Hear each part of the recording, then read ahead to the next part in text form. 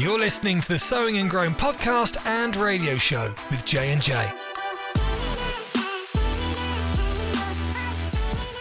Yep. So that's how we start every podcast. Hopefully it adds a 2-second delay. What happens is we look at each other and we your turn, my turn. 3, 2, 1, go. It's easy to defer to the other person to start a podcast. Yeah. It's always like, how am I going to start a conversation when somebody else isn't in the room with me? And that's how it feels sometimes, listeners. Like, Pastor Jonathan and myself are here having a conversation, but you're not here with us. And it's just kind of awkward to start a conversation without you here in the room. But let me just say, you're on the podcast now, listeners. I hope you feel welcome. Hopefully you feel welcome. If you were here, we would offer you 2 of our favorite beverages, either a Coke Zero or a coffee. And guess what? We could even get you a bottle of water if you wanted one. Yeah. I had a chance to talk with somebody who heads up a production for a major church. And they were talking about the importance of live stream and everything. And he said there's 2 types of productions of broadcasts. We could say live streams. One that makes the viewer go, man, I wish I was there. And the next one says, man, I feel like I'm here. Ooh. So we're endeavoring to make you feel like you're here with us. Honestly, a lot of people think we have a more glorious setup than we do. No. People think we have this amazing studio. We're sitting around a plastic Lifetime table, nice and sturdy. Yeah. Thankful for the room that we're in. Sometimes it's either hot or cold. Yeah. What makes this good is the conversation. And you're part of the conversation. We've got some old mid-90s SM58 mics. And we have literally next to us an old library of cassettes of great teaching from great teachers that have been here ever since I've been here, and VCRs. Yeah, we're in a room with stacked chairs, which actually kind of help deaden the sound. So they're a blessing. Kind of like a studio. Yeah. So listen, you might be in a better spot sitting in your car listening to this or going on your morning run. If you have a heated seat. Ooh, glory to God. You're blessed. Your favorite church. Come on. And so where are we? We're blessed to have this podcast. It's awesome. Always a highlight. Being able to do these. And today I want to talk about the church. We are the church. Pastor Mark, last month or a couple months ago, went over a series called We Are the Body, which is all about the importance of the church. And man, I am committed to the church. I think about the church all the time, partly because I'm employed by you and the church. That does help. I get my income. That's one reason why I think about it. But my friendships, my relationships, I met my wife in the church. My best friends, really my only friends. I can honestly say that. Yeah, man. My only friends come from the church. And you go, really? Oh, that's sad. No, that's by design. The people closest to me are part of the family of God. Now, am I exclusive where I don't want people to come in and be a part of that? Absolutely not. I want them to feel like they can come in and that they should come in. But man, the church is important to me. And hopefully we all realize that. And Pastor Mark spent a long time talking out of the book of 1 Corinthians, which is based off the church of Corinth, from the city of Corinth, the Corinthian church. I think it's kind of fun to look into some of the history of these places. Like, I didn't even know until like a month ago where Corinth was. Like what country Corinth is found in. Turkey. It's in Greece. So yeah. But I'm like, man, I should know this. I should know that because partly the reason we should know this is it provides context for when we read the letter because they're letters. Yeah. Now, if I read a letter that you wrote to your grandma, I would want to know the context of who the grandma is and why you're writing the letter. Right. It would help me understand what was in the letter. So Paul wrote this to the Corinthian church. He founded the Corinthian church, but he is an apostle at the time, meaning he doesn't stay in one place. Right. He's going around on his missionary journeys. Read the back of your Bible if you want to learn more about those. The maps on the back on of where the Bible. He's going. So after he leaves, who comes in? Timothy. This cool guy named Apollos. Oh, yeah. Now, who is Apollos? He's an Egyptian Jew who's a stud at speaking.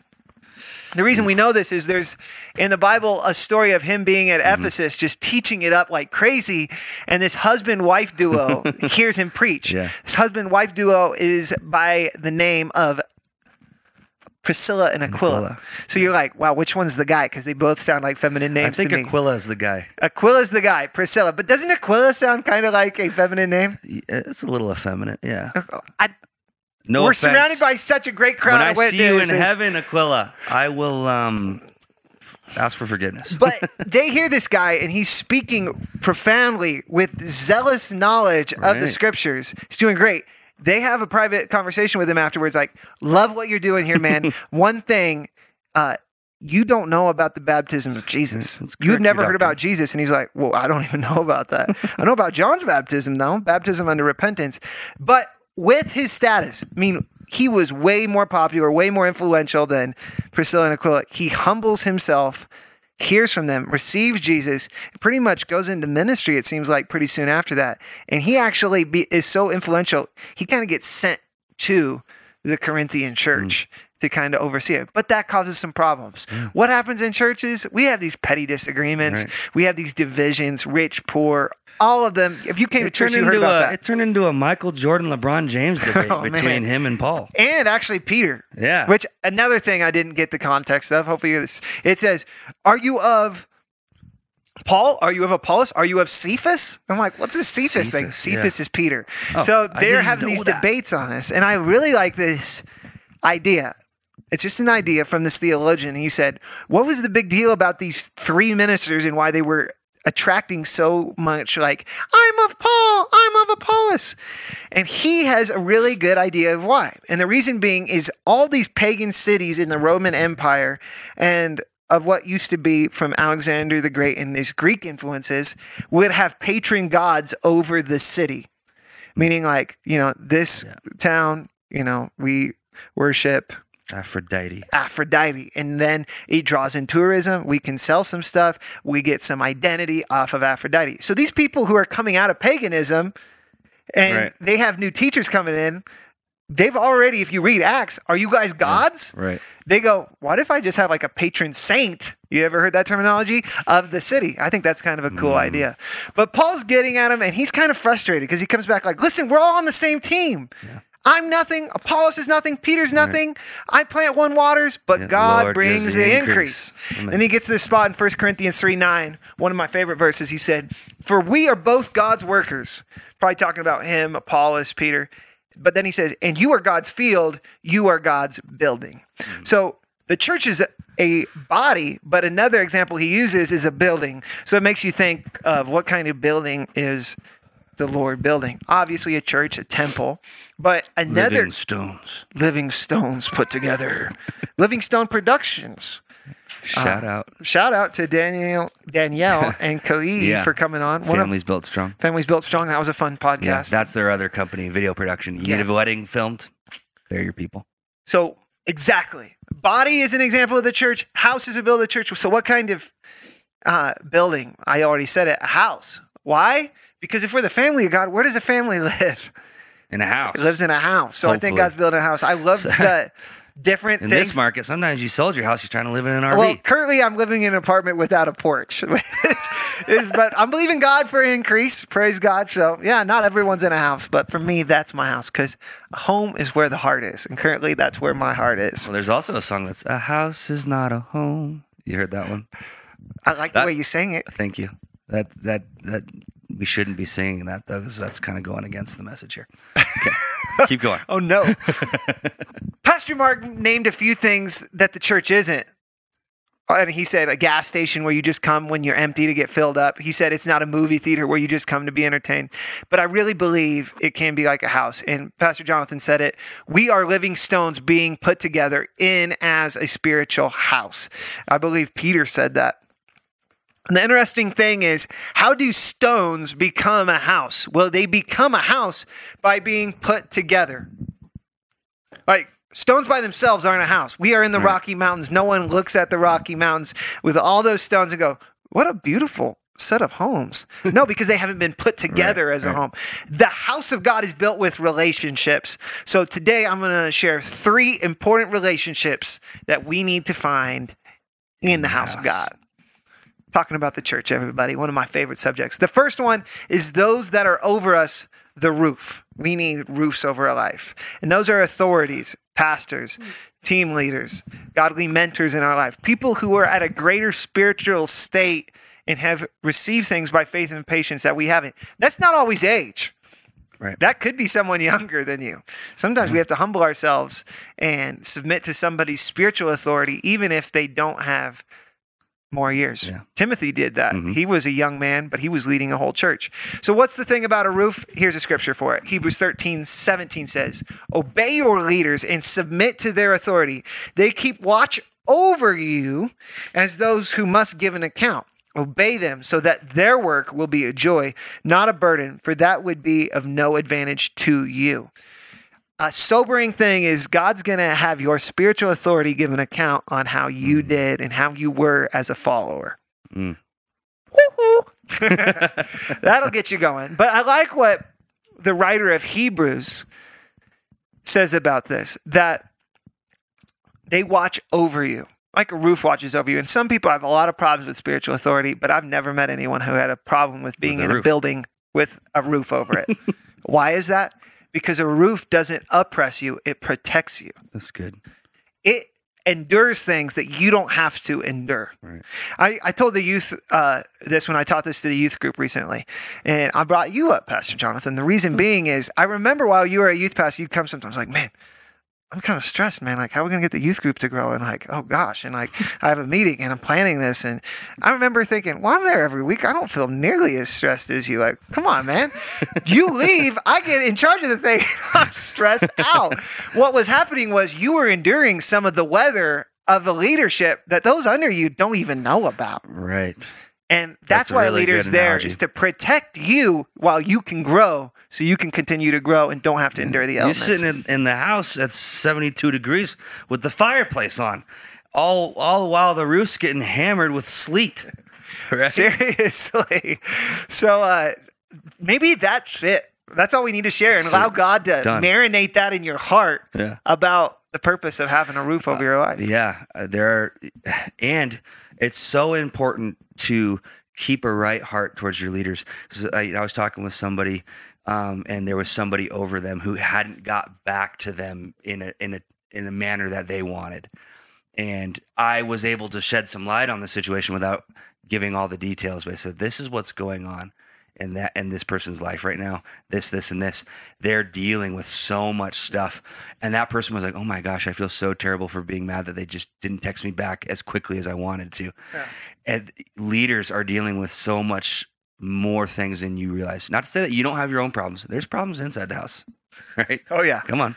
But overall, But let me ask you this question. Yeah. Would those problems be worse if there was no roof over you while you were having those roofs in the house? Yeah. And another thing is, why are roofs important? Everything that you greatly value goes under a roof. Mm-hmm. If you have something of great value, you don't leave it outside. Unless maybe it's lawn furniture that needs to be bolted down. That's extremely expensive. But really valuable things, man, if I got a brand new MacBook, I ain't leaving that out in the elements. Right. I'm bringing that under the house. The things that you really value, you put under a roof. Yeah. So if you value your life, are you going to put it under a roof? Yes. The answer Thank you. is yes. You went in the direction I wanted you to go with that. Thank you. So that's the first one. Very important. Those over us, the roof. Secondly, when I walk into a house, what I notice more than anything is not the roof or what's below me, but I notice the walls. And on the walls, I often see pictures of memories, great times, people that are important, or windows that I can see out into the future. And I would connotate and put a comparison with walls to the friendships and those that are with us that we spend the most time with. Just like when we walk into a building, the thing that we're most acquainted with is what's on the walls. The things that we spend the most time with are those friendships and those close to us and those relationships. Yeah. And ideally, there's 4 of them. 4 walls in every main room. And you talked about this a couple podcasts ago. Yeah. That goes right in line with having 4 crazy friends. Absolutely. Which is really cool. And we went into the 4 crazy friends analogy. But I'll just touch on it real quick.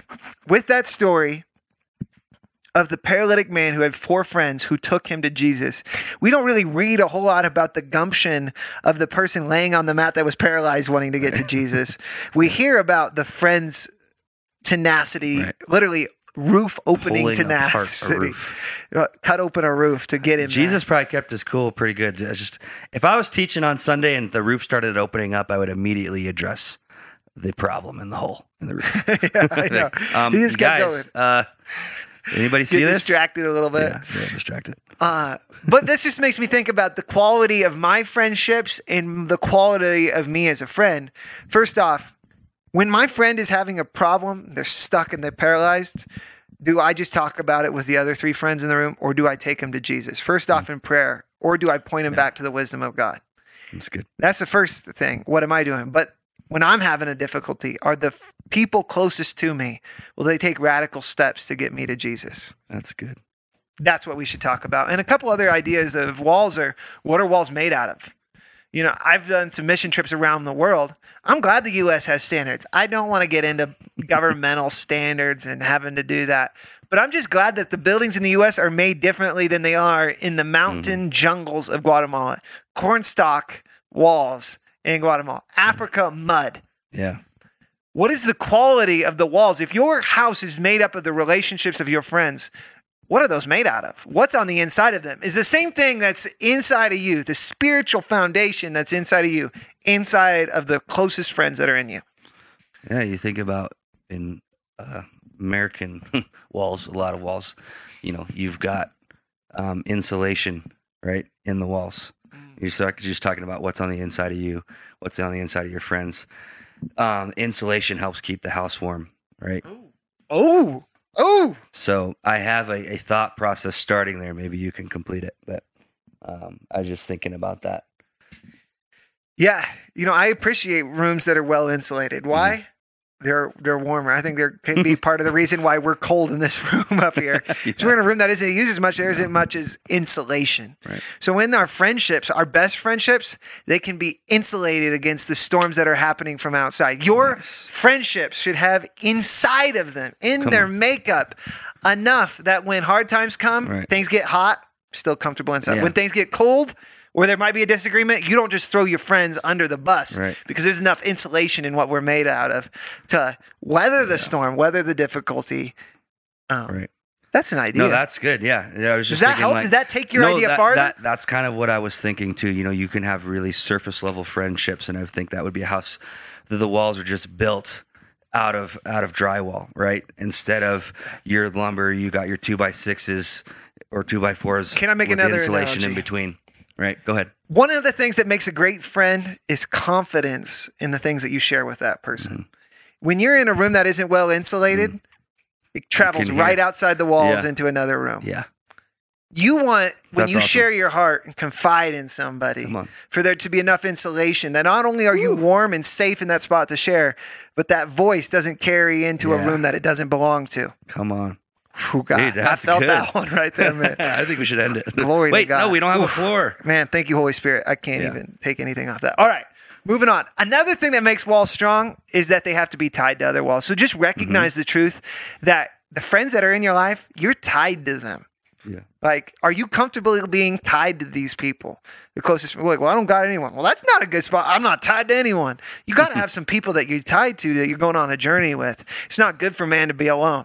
2 things. You're either married to someone or you're deeply connected in relationship with another person of the same sex. There's no option. It's not good for you outside of those 2. You got to have community. So just realize, you've said this before, show me your friends. And I'll show you your future. The people that you're closest to, are you happy with the direction you're going together? Because you are going in that direction together. Yeah. And this whole independent mindset, like, I guarantee you I can push a wall over if that's the only thing that's there. Even one wall connected to another that's making a 45 is very, very hard to push over. It's good. Yeah. So the last one that I want to mention, those over us, authority, those with us, friends, co-workers, those that we bring close to us. Third, the floor or foundation. You might go, this is the most important. Maybe you should have started with that one. Yeah, that argument can be made. But it reminds me of the parable that Jesus said in Matthew 7. First off, Matthew 7 is a hard-hitting chapter. Matthew 7 is at the end of the Sermon on the Mount, and Jesus gets to the point that says, there are those that will come to me and say, Lord, Lord, didn't we cast out demons and do miracles, signs and wonders? And he's going to say, I never knew you. Depart from me. Heavy. We don't like reading that one very often. But in that same section of scripture, he does this parable about the 2 houses that were built on different foundations, one on a rock, one on the sand.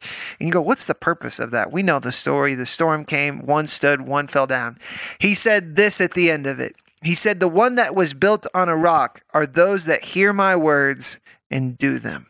I think the foundation of every strong relationship, I said this again with the 3D faith, are having those under you, that you're having an outflow of obedience from what you're receiving from God. And that creates a stability and a forward movement of life for the people of God and the house of God, the church that he's growing. And that's what sustains you too, is Jesus said his bread is to do the will of the Father. Yeah, that's good. It's good. And this is an analogy I use all the time. I love being in the Dead Sea. It was super cool floating around. You can take a 16-pound bowling ball, set it in there, and it'll float. I mean, I was walking through the water, not on the ground, but I wasn't swimming. I was literally walking, and I was just moving through the water. Floating. Yeah, floating walking, which is crazy. You don't want to swim in it because the salt is so strong that like your armpits will be cut up if you move around too much. So it's not like you can swim. You don't want to stay in there too long. But the problem is it receives life, but it never gives life. So therefore it's dead. Or you could say you can grow fat. Why? Because you eat a lot, you take a lot in, but you have no outflow. You will not be healthy. You will be obese. So our Christianity, the forward movement of everything God ever wants to do, is based on the foundation of you hearing it and having someone in mind to pass it on to. Yeah. Honestly, in the United States church, not the church at large, the church at large is growing in countries like, help me here. Africa is a continent. Not a country. In Africa, it's growing. In South America, it's growing. In China, it's growing. In the Middle East, it's growing. But in the United States, in a lot of places, the church is shrinking. Why? I think part of it is that we have grown comfortable sitting on our hands and not training those under us with the gospel so that the work can move A lot and of continue to move forward. dilapidated houses. Yeah. And 1 John 2:17 says this, and the world is passing away in the lust of it, but he who does the will of God abides forever. The will is to take what you know and pass it on to someone else so it'll continue to move, continue to grow. So again, 3 relationships. Roof, those that are over us. Walls, those that are with us, friends, our marriage. And third, the floor foundation, those that are under us, that we live an example of obedience and just an example for those under us. It's really important and often neglected, but it's what causes the house of God to stand. You may go, what's the deal of this? Real quick. The deal of this and why it's important to us is not just because I said it, but because Jesus lived it. Yeah. Jesus stayed under a roof. John 5:19 says, he only did what his Father did. He only said what his Father said. If anyone could have probably did pretty well, didn't have a sin consciousness, didn't have sinful blood running through him, could have given a stab at it on his own, it would have been Jesus, but he stayed under a roof. When his natural parents said, hey, you got to come home. I know you're about your Father's business. Yeah. He still came home. He stayed under a roof. Jesus had walls. I mean, ultimately, if anyone could do this life on his own, Jesus could have, but I think he was setting an example for us. He chose 12 people to follow with him around, all different, intellectual. They weren't necessarily the smartest people in the room, but he chose them to go with him. But he had groups of 4 too. If you look at him, Peter, James, John, how many is that? Yeah, 4. Him, Mary, Martha, Lazarus. Who is that? 4. He knew what that was like, having close relationships. And third, Jesus was thinking of us, those under him and those that would follow after him when he lived his life. John 17 said, I don't only pray for these disciples, but those that will believe from their testimony and their faith. And it says that he endured the cross for the joy that was set before him. He looked to us and he was obedient to the Father so that the church could continue to move forward. Those are the 3 relationships, those over us, those with us, and those under us that we need. And we really have a privilege and an honor to live out in the house of God. That's what I got. Dude, love the analogy. Thanks, man. Wisdom of the day? Wisdom of the day, my man. I think the wisdom of the day is kind of the gold that we unearthed with the walls and the friendship, the insulation. Yeah. About keeping the house warm, right? Not having shallow relationships. But then also what you said is confiding in a friend. Hopefully there's enough insulation and enough depth to that wall, to that friendship, that what you say to them stays with them and doesn't pass on to others. I love that.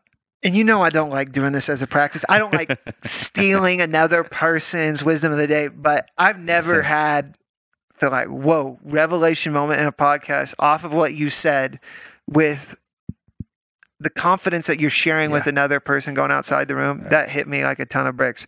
Because I do believe it's so healing, so important, in such a neglected part of our Christian walk, confessing to another person our faults that we could be healed. We're a bunch of people hurting because we haven't gotten past things that the blood of Jesus paid for, because we're not willing to open them up in community that are safe enough, because we don't have enough insulation in our friendships, because we're confident it's going to go to another person.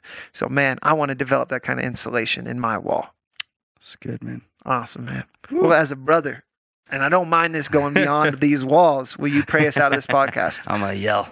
No. Yes, I would. Father God, we thank you that you have developed a house for us to live in, and it's a house and a roof specifically, Father God. I'm just thinking about our pastors and our leadership, and ultimately you, Jesus, that you are not over us to limit us, but you are over us to protect us. So thank you for that aspect of the house, Father God, and the aspect of the friendships and the walls and the people under us, Father God, the foundation, all coming together, interlocking with one another, because walls don't just link to walls link to foundation, walls link to the roof. Yeah. And as they all are connected together, the house is as strong as it possibly can be.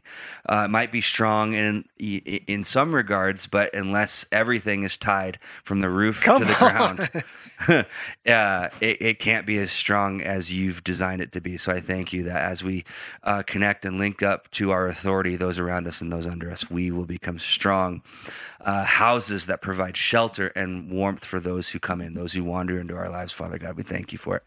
In Jesus' name. Amen. Man, you were praying in there. Pray. And I said this a few weeks ago in the announcements, but I just encourage you, when it's winter, you spend more time in the house. So if you're just listening to this podcast, I love live stream, but if you can make it back in the house, come back in the house. We love you here, and we look forward to seeing you here, but also having you join us next week on the Sowing and Growing podcast with J&J.